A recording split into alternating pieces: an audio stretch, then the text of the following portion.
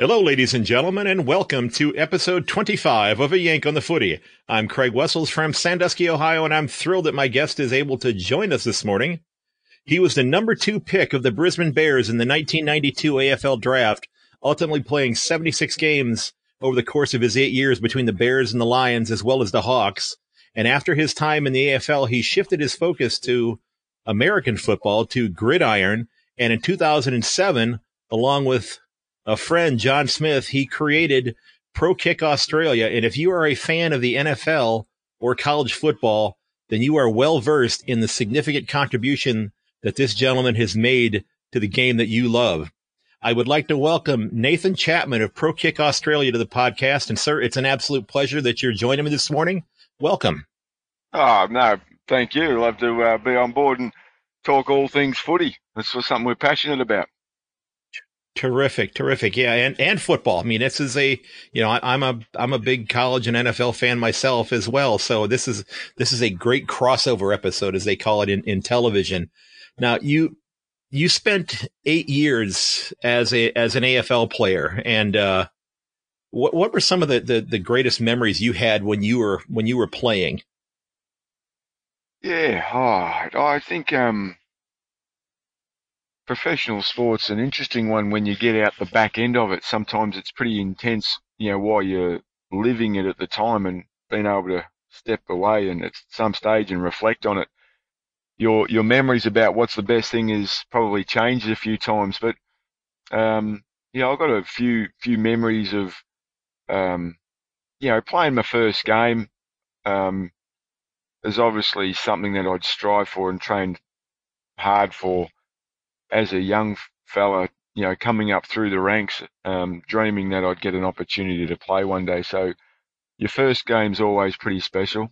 I remember my first goal, my first 6 points that I kicked, and I think one of the memories that sticks with me is probably family members coming to a game and sort of seeing a big banner or a sign in the grandstand, just with my name and number on it, saying, we wish you well and have a great game, and we love Chappie, that type of thing, from my younger brothers and sisters. So they're probably moments that really stick with me, as opposed to accolades or anything like that, which I didn't.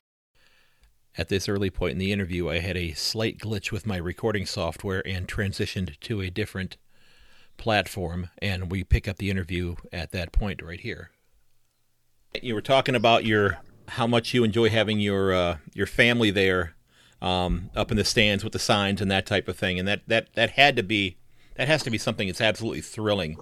And so it was pretty cool, and we played North Melbourne. Played on a really, really big fella at the time, so I just remembered running out there for the first time, which was, what a great experience to look back on. And that stadium is just, is so much larger than anything we have here in the States. It's just, in terms of the footprint, we've got stadiums that are comparable in terms of seating capacity, but just the footprint of that stadium, it's so much larger than anything that we have here that, all that talk about, them bringing a game, Essendon and GWS here next year to play somewhere. It's going to have to be played in a park somewhere, because we don't have a stadium that would fit a footy field. We don't have that. Yeah, pretty big when you compare the two fields to get something, but they'll squeeze it in somewhere. Yeah, I hope so. Someday I'm going to make the trip there to actually get to see a game. But when you hung up your boots after your 8 years, you were not done as a competitive athlete, and you played. I did some reading. You played a couple years at the level below the seniors, it looked like, and then you decided to go on and try American football. What gave you the inkling or the urge to want to do that? Well, I was 25. I was 25 when I'd finished professionally in the AFL, and then when I'd played in the sort of the local football, which we won a premiership in our second year in that for Mount Gravatt under a coach, Danny Craven, who I'd played with in my earlier days in Brisbane, and I just knew there was something else I had to do. I just felt like there was something else, and Okay. so at 25, 27, what was I going to get my mind active? I needed the rush again. It was that Okay. feeling of being around top level sport or a club or something. I just knew I wasn't done as an athlete, and I felt like I had something to give. So in essence, to be honest, it could have been any sport. I just had to do something. I'd Okay. even tinkered with trying to start playing golf, and I was an okay golfer.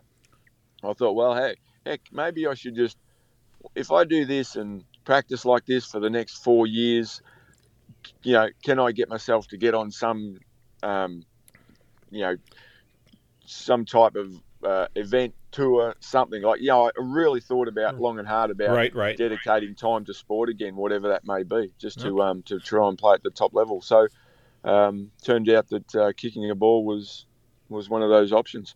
Okay. So when you found yourself playing, I read that you did the punting duties as well as the kicking off with the local gridiron team that you were playing there.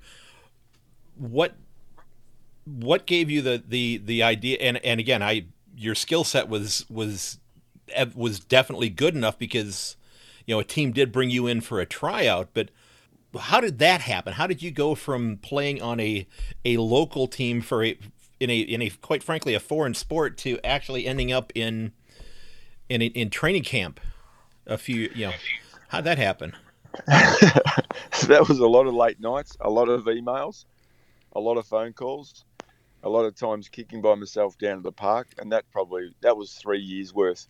Mm-hmm. In the meantime, again, where I guess I got my first taste of it was I literally rang the local league, spoke to a young man called Stephen Box, who out of the whole league at the time in Queensland was the only one who'd said he'd come down and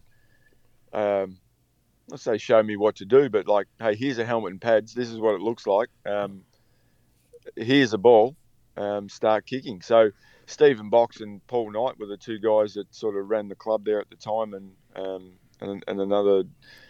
another guy who were really welcoming. So it allowed me to sort of get a taste of it, even though it was cold winter, dark nights, and me just kicking a ball, not really knowing what to do, and that sort of got the taste of it, all while I was practicing and trying to send emails to America to get someone to take a look at me.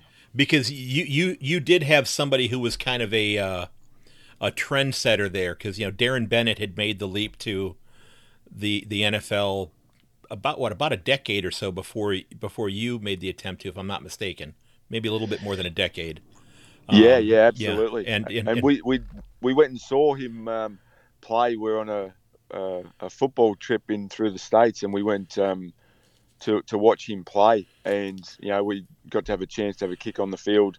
And I was relatively new. I was probably 2 years into my AFL career out of 8, so it was in the back of my mind that this, hey, if I do enjoy kicking a football, this could be something I could do one day. But you sort of put it to bed a little bit, just because you had to focus on what was in front of us. But certainly something I thought I'd do. Okay, and when you made those phone calls and you made those contacts, you got here.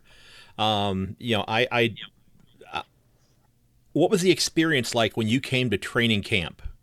And I know that that Green Bay, because you ended up having in training camp with the Packers, and if I'm not mistaken, Green Bay has one of the most unique settings, and you could argue that was probably the perfect place for somebody who was coming from the AFL experience, because Green Bay is it's almost like it's like a family experience in that community.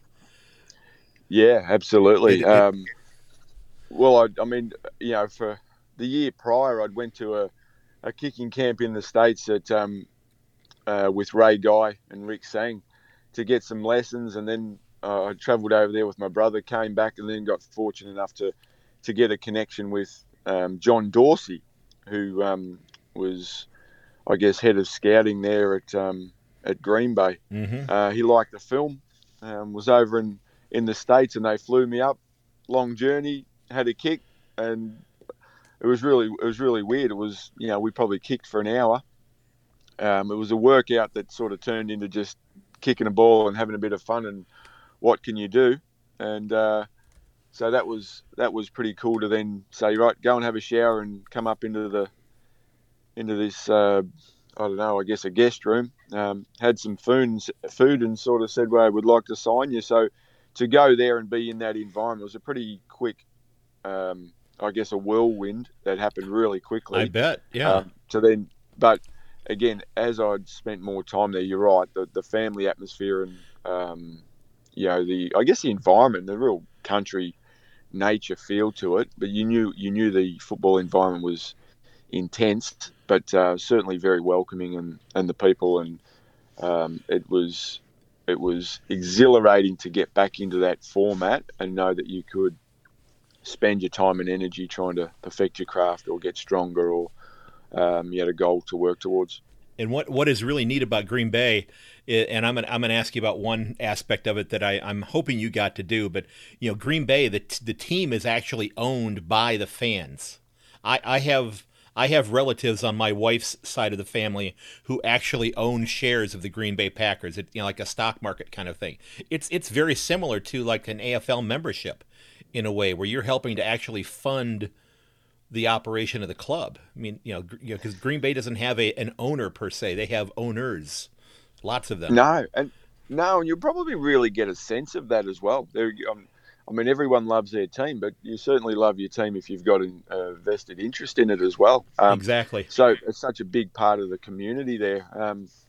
So yeah, you really did walk in and get a sense of the pride that the town and the people had for the Packers.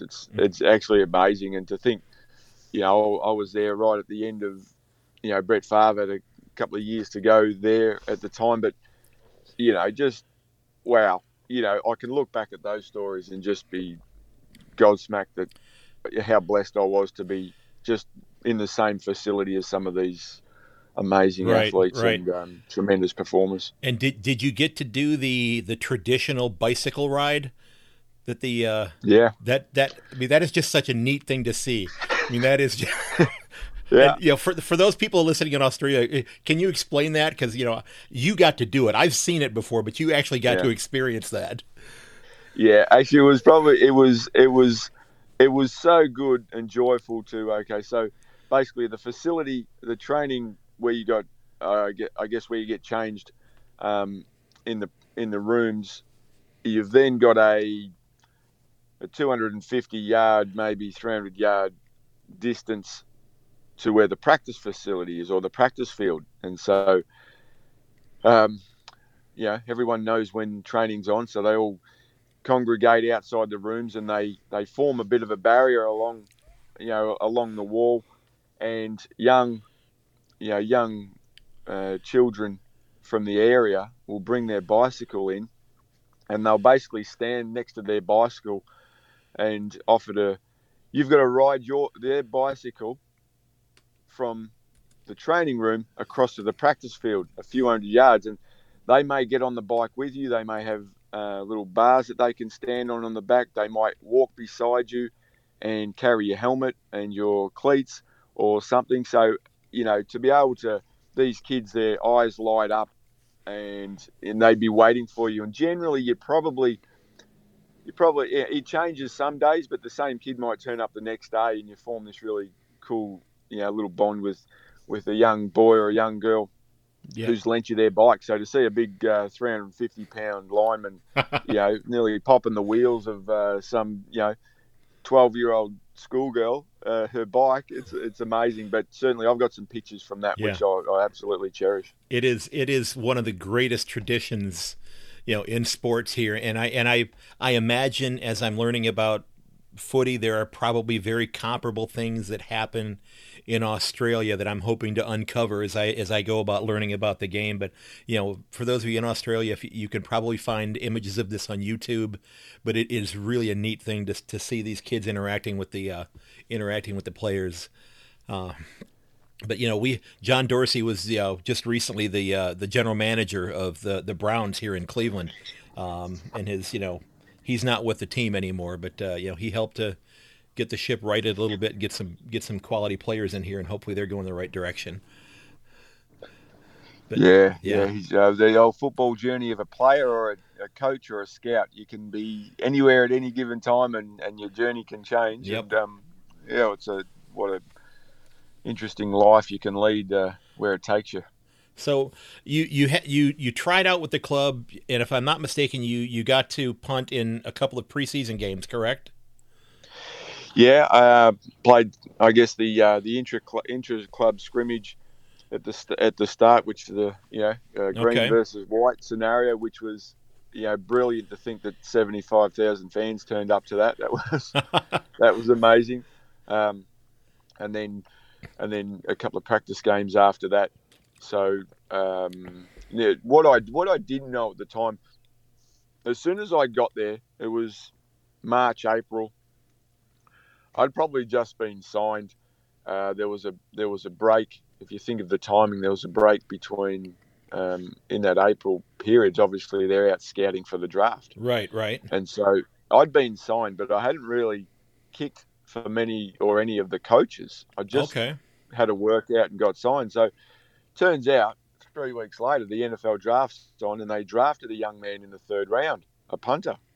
And all right, third round, sort of unheard of territory, isn't it? Right. So I just thought, see, over here, it doesn't matter in Australia. If you get drafted, it doesn't matter if you're drafted in the first round, third round, seventh round, whatever it is. It just all of the picks are the same. I was still naive towards all of the, I guess, the ongoings about what that meant. I didn't realise that from that day, I was probably doomed from day one, thinking, well, they've just paid him $1 million. Yeah, that's exactly and he's been right. picked Yes. up in the third round. He's going to be the guy. But I just, to be honest, I didn't look at it like that. I didn't know at the time, but I certainly didn't look. I thought, okay, oh well, let's go, game on. They've picked someone up. That's just a normal daily, I guess, an occurrence in the AFL world. So I just thought, got someone to beat out. That's pretty cool. And went about my business. But so third game in, had a couple of ordinary kicks, which probably allowed them to say, "Oh, that's not going to work," and moved me on. So it's there was a bit more to it, but in essence, was pretty short-lived in that sense. You did not end up making the squad, and again, if a team drafts a punter in the third round, that punter is going to be on that team. Because or even like with Michael Dixon, if I'm not mistaken, he was drafted in the fourth round, was he not? I think he was in the. If I get this right, sorry, I think Michael Dixon was. I think if Michael Dixon was in the fifth round, then he might have been in the fourth. Okay, if they're in that position, they're going to be making the team, because otherwise the person that made that pick is going to be looking for a job somewhere else down the road. Yeah, absolutely. But so well, and unfortunately, and it was sort of weird at the time. And the young man, BJ Sanders, he was out of Ohio State. Mm-hmm. So obviously had a great season, did really well.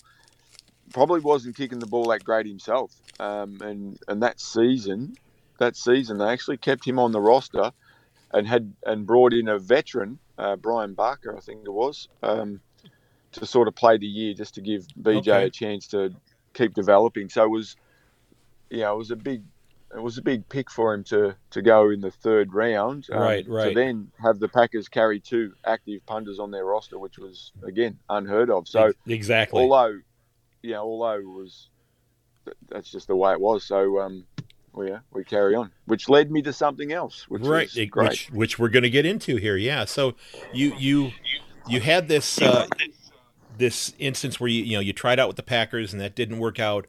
Now I'm assuming you came back to Australia at that point in time. And how did the whole idea of ProKick Australia come to fruition? Because you founded this with John Smith, who I believe kicked in the CFL, correct? Yeah. So Johnny, I'd met Johnny through a a mutual friend at the time, and I was sort of commuting between states. Well, when we got started, and I tried the next year. Sorry, so gone from Green Bay, got let go. Thought I'd try again next year. Came back to Australia, and went back, had a workout at the Bengals, and then had a mini camp at the Bears. Okay. Didn't get signed, didn't get a contract. And then it was sort of, look, I'd been to America once. I then tried at Green Bay. Then the next year I was over again. And because there was no real guidance as such as to what to do or what you should do next or how to do it better, I thought, okay, well, maybe I'm not gonna make it. It was expensive, ran out of money, had a wife and children, and it was like, okay, hey, about time to pull your head in, you old man. Just pack it up, and get a real job type scenario. So when we come back, that was when I'd sort of met John, and through a mutual friend at the time, and the idea and concept of, hey, listen, there's plenty of guys who can kick in Victoria, in Melbourne, and in Australia. I think there'd be a lot more successful people go across there if they were guided about how to do it better, and that's where it sort of started. Okay, and this, I'm assuming you did not have a facility to start off with. You were finding whatever open soccer field or cricket grounds you could find to bring people out there. So how was the training perceived? When you first, how did you attract your first clients, if you will, to say, hey, why don't you come try this? We laugh about that all the time. Like, this is such a big part of the story. We sent out some flyers and invited people to come down and have a kick, and we got 3 applicants. We had four people turn up on the first trial. We signed 3 of them to the program. One was Thomas Dydnam, who we ended up putting at Portland State. One was Alex Danaki, who we put at the University of Hawaii, and the other one was Jordan Berry, who actually is now still currently in the NFL at the Pittsburgh Steelers. So to think from one of the first 3 guys that we'd signed to our program, one of them is still in the league, which is a tremendous journey. But, for walking into parents' houses and say, hi, listen, how would you like to hand over your son's academic future and give it to us? We'll send him to college in America. We're going to teach him how to kick.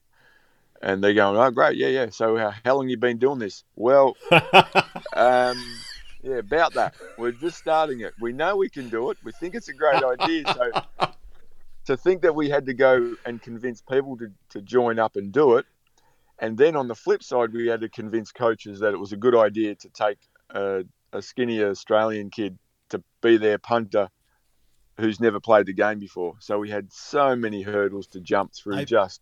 I can imagine. Yeah, it was crazy. I can imagine. That is, I mean, you literally transformed the game here in the United States. You've changed it, and I don't think it's going to change back. I mean, I read your website. You have players here that are in the States who are helping to train people here in the States as well. The same methods that you're using. So yeah, it did. So yeah. Did you have a lot of doors slammed in your face? The toughest.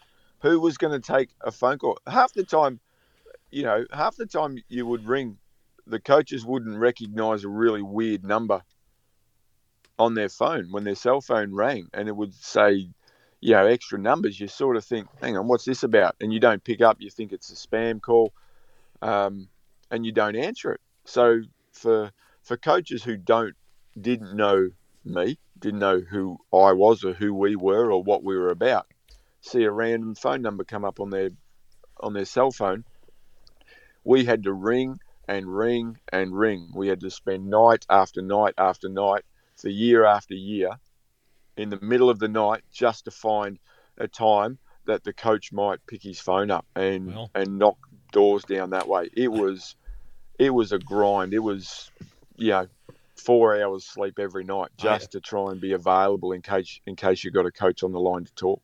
The time difference thing, I understand that because it's pushing 8 o'clock in the evening here. So yeah, I can imagine how tough that was to get that first connection. And now that you're having the success that you are, I imagine the coaches are contacting you and saying, who have you got next?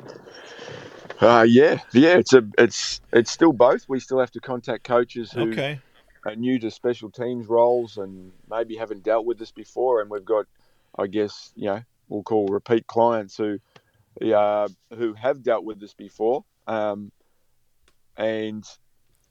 I guess it's their job to find out what's available. So, who have you got? Who's coming through the program? Have you got anyone who might be able to fit this level or this school? And so over many years, it just spreads its wings a little bit to the contacts and networks that you make to be able to, now sometimes if we can't reach a coach, we might have a different coach be able to, let them know that we're going to give them a call. And that's obviously how networking is, to say, hey, listen, we've got a good product. If you're interested in looking at it, let's have the conversation. It's okay to say no. It's okay to say you're fine, you don't want one, and that's okay. But we feel like we got some runs on the board to be able to sit down and have a good coach to coach discussion about how we can help them. So, now that that you've got this, I guess you could call it a pipeline of athletes that are coming in. What type of player today comes to your program? What specific type of footy player is an attractive candidate for your program that you think you can then help to get trained and then help find a spot playing collegiately? Yeah, well, I mean, we've got all of the same academic issues that we've got to get through. So we've got, what do we feel like? Every year we can't dictate who comes through our doors or who is interested. Now it's a case of someone's heard about American football or punting. They're looking for a bit of a change in their lifestyle at the time. They may not be playing football. They may not be playing good football. They just, a bit stale and want to try something new. Once they get in touch, we get all sorts. We get shapes and sizes, heights, weights, ages, you name it. And now location, across the globe, there's people sort of emailing, asking about, what does it take to do it, or can we come and train with you, etc. So there's a lot of things that have now opened up. But the way we sort of see it is as we keep producing players to the US, we've got to make sure that we continue to raise the level and requirement or expectation, or just raise the bar. And so then the footballer or the punter needs to be more athletic. Well, it's not just kicking a ball. Can you do 4 or 5 different kicks? Are you now athletic? Are you strong? Can you tackle? Can you throw? So we're trying to continually develop them as athletes to, so they've got more tools in their kit bag, just so that, we're, again, our main focus for a number of years was we're going to bring the importance back to punting, and we're going to make coaches want to know about punting and want to be involved in special teams, because a good punter can flip the field and change a game. Exactly. And so, the many years of, the punter is not a footballer, and who cares? They'd only come on the ground a couple of times. Yeah, actually, well, it can be. You can. I bet you care when it's a really close game and you're backed up in the end zone and you need a good kick. I bet you care about it then. So absolutely, yes. So if we've sort of kept that motto and theory about bringing that importance back, we'll raise the expectation of our players. So who we invite into our program, the level just keeps improving. So how long does your average athlete that comes into your program, how long are they with you? It can vary. Can vary, but it depends on. Look, there's a lot of timing. You can go to America in January or July, basically. Right. it depends on how good you are when you start. It's no season with us. You can join our program in January, April, August, December. That doesn't matter. Okay. So it's sort of dictated by what's your starting level, how well you pick it up, and then when the recruiting cycle and when then the school needs you. So we'd like to think that we can do what we need to do technically within 12 months. Okay.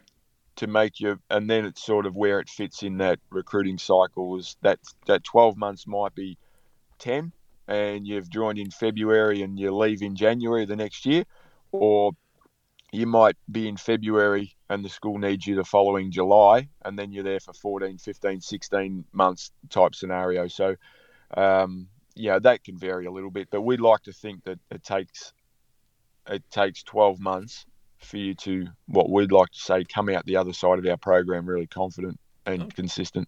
Okay, that is impressive. And I'm assuming they're possibly taking classes maybe or doing studying, or I saw in the interview that I looked at that there were kids who were working as well as they were going through this whole process. But have you worked exclusively, from Australia? Because we're going to get into one other individual that I saw in the news actually just today. But in terms of athletes coming out of Australia, have you worked exclusively with footballers, or have you ended up having some people who possibly played rugby as well that have tried to do this?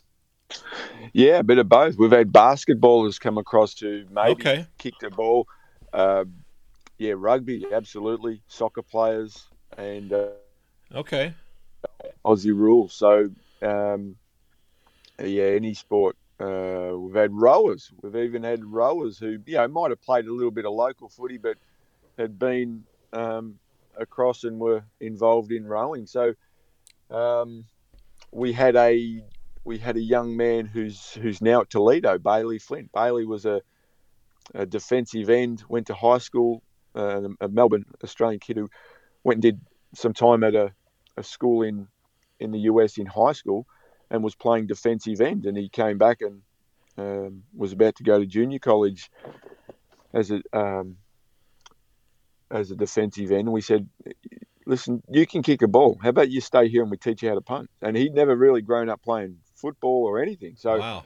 Okay. And now he's at Toledo doing a great job and doing a really good job. Probably, actually, he's a great actor too, and he's got some things ahead of him which are fantastic. But terrific. Yeah, all sports. We just got to see what have we got to work with and how long is it going to take to finish and put some finesse on the student. I'm about an hour east of Toledo is where I live, so I get to Toledo quite a bit. You've worked with all kinds of different athletes, and I saw an article today that you actually have your first Irish player who has signed and received a scholarship to go play at Georgia Tech. Can you tell us a little bit about him? Yeah, and that was sort of, I guess things sometimes happen. You get surprised about how things happen sometimes. John Smith happened to be, we got an email from a young lad, David Shanahan from Ireland. And I guess, it's a bit hard to sort of say, well, do this, come down, have a kick, send some film. And it just so happened that John Smith was in the UK at the time. Where he's from. He's from Manchester, and he was back in the UK just around the same time as we got that email. And he actually took a trip out to visit David and his mum, I think, in Ireland, and had a kick and basically said, "Good on you, son. You've got a leg. You should come and join us in Melbourne." And to his credit, he did. So, if John hadn't have been in the States, in the UK at the time, that may not have happened, which may have, not say put out the fire of David coming over, but it might have made it a little bit more difficult for them to take a chance and come to Australia at the time. So, look, really good lad, very, very high academics. That's why Georgia Tech was a good school for him as well. It's a great school, yeah. And he comes from a Gaelic football sort of rugby background, so he was used to kicking a ball and being on the move and all that. So he's got work to do, and that'll be a January type scenario. So Terrific. He's got a lot more time to work after at the same time. Okay. Now, you know, when we talked off air before we started, you mentioned what you approximated the number of athletes that you have playing Division I football right now. Can you share with the listeners just how many inroads you have made into this game, and how much of an impact you're actually having on this game?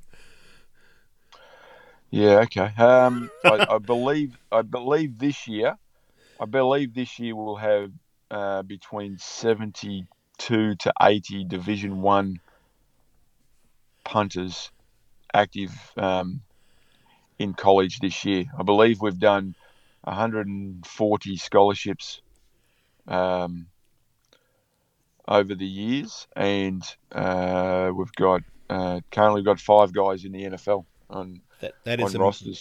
That's amazing. That is amazing. So, and we just look. It's that war of attrition. We're just going to keep pushing and training guys to be better and demand they get the best out of themselves. And if we do that, then and as more opportunities open up, that just creates more awareness, and then more guys. We do look. This is so much about kicking, but to be honest, we really do consider ourselves an academic program who just happen to play sport along the way and kick a football. We make sure, I believe 98% of our guys have all graduated. We need them to graduate. We want them to graduate and think about their academics. There's no surefire plan of success and guarantees that you'll ever play at a professional level in any sport. Right. And make money out of it. So we really emphasise the education, so that you can set the rest of your life up, through getting involved in educating yourself with whatever you want to do. So that's our main focus. But to sort of think that the numbers I guess they're getting bigger, and one day I'll fix my website up and actually put the true numbers on there. But I've got other things to do. I think you just answered the question I was going to ask you now, but what do you see as the most satisfying or gratifying thing that you take away from this job? What's the thing that you look at it with the most pride? Pretty much, look, it's graduation time in the US, okay, and we're seeing our players and students who've either they're in their robes and their hat, and they got their sashes on, and a document in their hand saying they've just graduated and got their degree in whatever. Sometimes they're getting master's degrees, and they're going on. We get a lot of students into our program who in Australia probably lose their way a little bit about what they want. Sport, do they want to do university? Where are they at just in their life? Sometimes they've been a bit disappointed through their sporting career and had injuries, so they couldn't perform the way they wanted to be. We've had guys who were doing trades and were just digging holes and doing apprenticeship plumbing or woodwork or something like that, and now they're at university getting degrees and masters at really good institutions and playing football in front of 20, 50, 100,000 people. So to see the turnaround and the full circle of their journey and see the smiles come back on their faces, that's probably one of the things that we get the most pleasure out. It's not about a particular university. How great we've got someone there. No, it's knowing that they come out the other side with great friends. And now we're in the cycle where Jordan Berry and they're having their first baby, and Cameron Johnson just got married, and Mitch Wisnowski, they've met their life partners, and they've got children. Keith Ruzak at Eastern Kentucky, started a life now with his wife in Kentucky. Like these the journeys that these guys are on now, just seeing them come out the other side as men, pretty much go in as boys really and come out as men and have really set their lives up, and hopefully seen them being really happy. That's probably where we get a kick out of it. Again, the football's fun, no doubt, but seeing them happy in life is probably one of the bigger points. They're having to work at it, but you're helping them to reach an opportunity that otherwise they may not have been able to find. Now, that's terrific. That really is. Now, I watched an interview that you did a few years ago with ESPN here, and I'm going to link to the interview in the show notes, where you said something to the effect that within 10 years, Australian punters are going to be dominating the game, and they'll be better than American punters. I think that is safe to say that that's happening. Well, that was really interesting. Because interesting, Gene, when he put that question to me, and he actually asked me the question twice because I didn't answer it the first time, and he asked me again on air. It was, do you think Australians are going to be better at kickers or punters than the Americans? And I didn't answer it because I thought, no, I'm not here to stir the pot. And then he asked me, there's like a 30-second pause. I think he was waiting for me to answer. I'm like, I'm not going to answer this. And then he asked me again. And I said, all right, yeah, I'll go down there. All right. Well, within 10 years, I believe we will be. So I must send him a little message, and I'll go and find out how many years ago that was. So that I can see if we're on our way. But look, again, it's really funny. It's not us versus them. We'll help anyone. We'll help anyone who wants to learn. Our joy is in the teaching. Doesn't matter where you come from. There's no we're better than you. There's absolutely none of that. We're good about the information. We just want people who want to get the most out of themselves to, and be around that like-minded and type of person. So I think if there's anything we've done by producing a number of guys for the US is we've made the competition being anyone who punts need to be better and work harder. Right. This is not it's not a given. It's not, I'm going to do this and I'm going to go to high school and then college and it's just going to be, no, I've got to work hard at it. It's a big industry. The scholarships are valuable. Education's valuable. And if it's a part of what you need to do to work harder, then it makes the position better. And if the position's better because there's a lot of good competition, everyone wins. You push yourself, you learn lessons in life, and about how to work hard at your craft and do things that push you to the next level, which then in turn may help you in your working life or your relationships or anything like that down the track. So, again, really, it's just about the emphasis on working hard to get the best out of yourself. Okay. Now, I had just a couple of other things that I wanted to touch on before we wrap this up, and I it really never dawned on me before I really started watching footy, but does it make you cringe a little bit when you hear commentators talking about the punters being rugby style punters? It sort of used. It probably did a while ago, because I don't think they knew any different. Okay, and to be honest, that's probably fair. To be fair, the style of kick that was being done was probably more a rugby style of kick. Okay. So the movement was probably more in tune with a rugby kick, and there was probably guys who played rugby who were taking the punting, which sort of gave it that name. Once we showed them the difference between a rugby style of kick versus a Aussie rules style of kick. Right. It takes time to change people's habit in words and perception about what they say. So I think, with the inclusion of, all of the amount of sport you can find on TV, and now with a number of Australians in there, I think the commentators now actually fully have digested the difference between the two, Okay. and accordingly say that. But Yeah. I mean, at the end of the day, they can call it what they want. Right.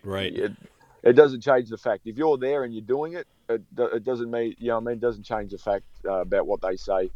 If your result's good, as I say, if your result's good, it'll end up on Twitter, and if your result's poor, it'll end up on Twitter, and we'll know about it either way. Well, so, whatever you call it. Yeah, I don't. I'm not gonna. Yeah, I won't bring up There's a, and I didn't even realize that this young man was Australian, but there was a the Blake O'Neill instance at Michigan. I did not realize he was Australian until I watched that interview with you, where he had a muffed punt there, and it was just I felt, I'm an Ohio State fan, but I felt terrible for him.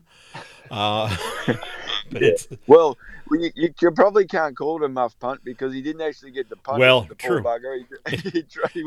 It was more like a side throw. Yeah, it didn't look like it was an improper disposal, is what it was. Yeah, and you know what? He handled that so well. And yeah. To his credit, and I guess if there's a lesson in it for people in sport, is you just got to move on. It's big, right. People talk about it, and there's a loss of a game, and sometimes there's a win. And here's the thing: you can go from highs and lows really quickly in sport, and in a lot of factors in your life. At the start of the game, he had an 82-yard punt, which was the longest in Michigan history or something. Right. And at the end of the game, he dropped the ball, went to pick it up, and he didn't think too much of it. I was like, oh, well, okay, let's go back to training and get on with the next one. Like, it's a really mature attitude to go. Yeah. You're going to have ups and downs. These happen. Okay, Yep. It ended up being pretty good television for half the people, and not very good television for the other half. It depends on which side of the fans you look for. But exactly. Yeah, it's a real lesson to just know that there's going to be ups and downs, and sometimes you'll end up square. At the end of the day, you'll end up pretty square. You'll have a lot of good moments and a lot of moments. Hey, his 82-yard punt, he may have well have just kicked that by. If he had to kick that 40, Michigan State might have scored on the next play after that, and then Michigan State made 12 points. You just never know how that's a great point. Yeah. Now, going to be a part of. Now, the last thing I wanted to touch on with you was that you're also, besides running ProKick, you are also working as a coach with the AFLW Tigers as well. Yeah. Yeah, and that's whoa. What a absolute joy to be able to do that. It's actually been a real pleasure. Being a part of the women's program, and again, it's a part of that process that I really enjoy about the learning, and they just love to absorb information, and because the girls just want to get better at it. Their skill level has grown dramatically over the last few years, right? And they just want to be better at it. I got invited into the program from who's now my boss in Kate Sheehan, and just her passion for the program and the girls really sort of stood out as to why I guess I entertained it at the start, but.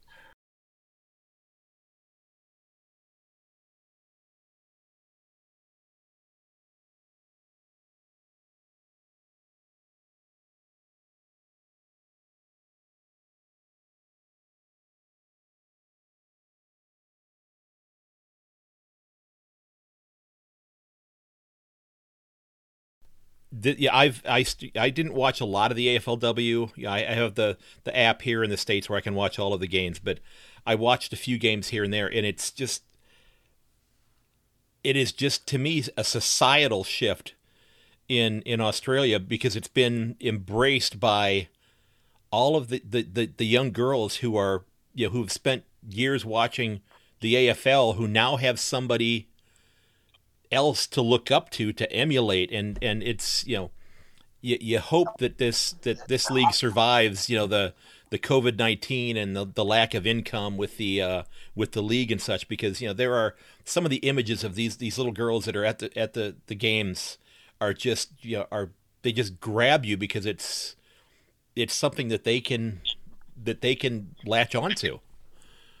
Yeah, well, yeah. I mean, hey, and there's Aussie rules is such a great sport. It's athletic, it's movement, jumping, kicking, punching. There's all of these different aspects to it, which are such athletic movements, and to have self-awareness, and so it creates so many good skill sets in an athletic point of view, which is great. And as I was saying before, the girls that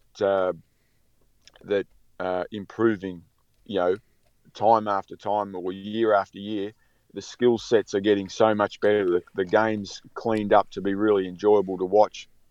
Yeah, it's fast, it's attacking, and it's like I said, an absolute blessing to be able to be a part of it. And we're in our off season now, right. With this COVID, it's sort of changed the way we train in the off season, etc. So we're went from one-on-one sessions to now being able to have some groups of 10 sessions. And, so we'll get young girls, Gabby Seymour, an up-and-coming girl who played volleyball a couple of years ago, is now 2 years in and performing really well just by doing the extra stuff, kicking-wise.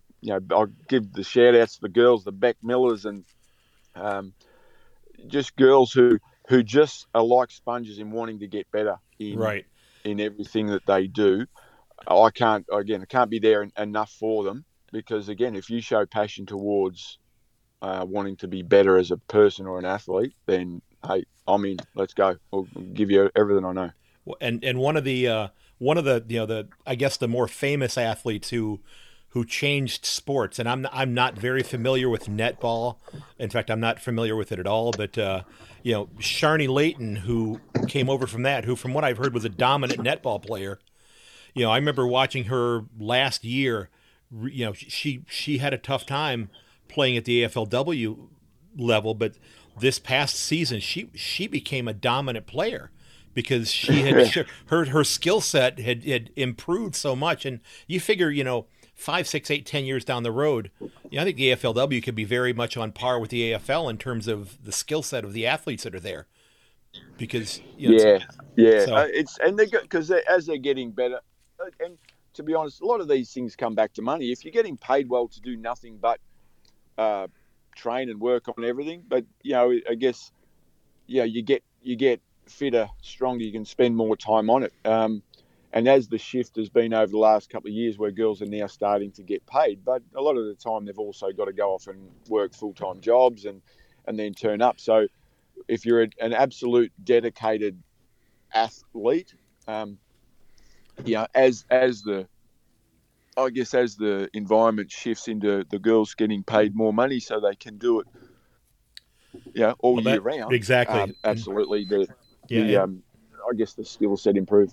And I had sent out a note on Twitter, and I had not heard back yet. I'm just mentioning it here, but somebody who I would love to bring on the show to interview is a Brisbane player, Jess Wushner, who I don't know if you heard what happened to her earlier this year, but to me she's kind of the toughest person on the planet.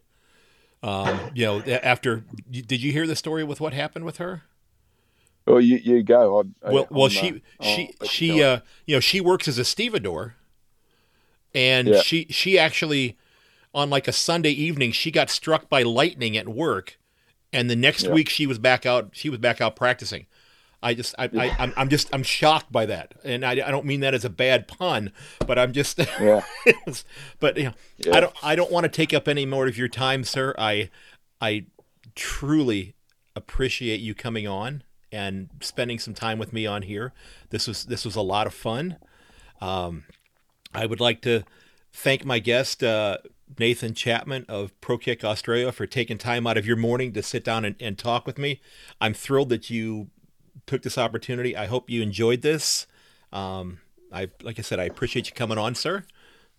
No, thanks, Craig. A pleasure. It got me out of doing the ironing and the vacuuming, so I'll probably have to get back in there and do it now, though. So should we schedule one for next week then as well?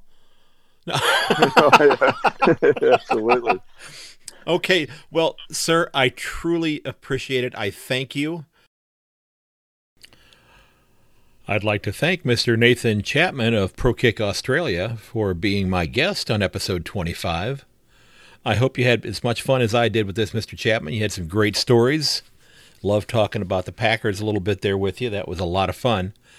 If you're an NFL or an NCAA football fan and you found your way to this episode, I want to thank you for checking it out. And I invite you to not only check out other episodes of my podcast, but consider taking a look at footy itself. The league is going to be restarting on June the 11th, and there are going to be games each week on FS1 and FS2.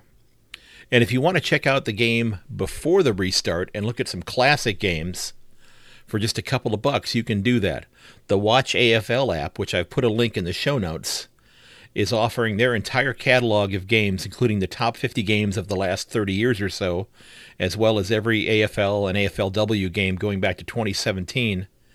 And all of their 2020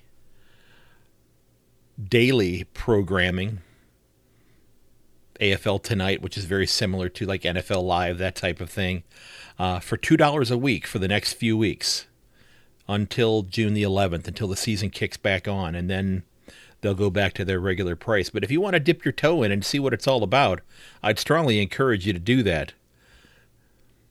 Don't forget, while you can find all the episodes of this podcast at ayankonthefooty.podbean.com, you can also find it on your favorite podcast provider.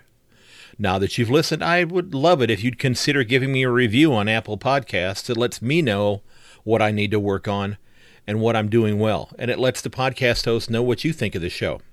And it will hopefully help bring some other people to the show as well, which, by the way, you could help with that as well by sharing this podcast with your friends and family. Remember, you can also reach me at ayankonthefooty@gmail.com, as well as on Twitter at yank_on, and on Facebook and Instagram at ayankonthefooty. I'd like to thank Mr. Joseph McDade for 2 pieces of his music that I'm using in this episode. Mr. McDade's created some fantastic music. I'm using the pieces of Elevation and Backplate. I went back with Backplate instead of Winter's Mist now that the season is getting ready to ramp up again. You can find his music at josephmcdade.com.music. Again, Mr. McDade, thanks so very much. Ladies and gentlemen, I want to thank you for listening, because without you, I'm probably not doing this. I cannot thank you enough for tuning in. I went over 4,100 downloads of my podcast last week, and I'm amazed by that. I truly appreciate that. I've now had people in 21 countries and 36 states here in the United States listen to the show. I'd love it if you'd share it with your friends. And folks, we are less than 2.5 weeks away from footy starting again by the time this comes out. Okay? And keep in mind that while many of us are fans of our teams deep down, we're fans of a game that we all love, and that's the game of footy.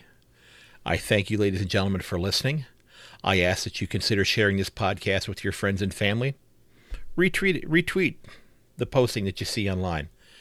Send a text message to your friends. I'd love it if you would do that. And don't forget, may your dribble kick never hit the post. I'll catch you later.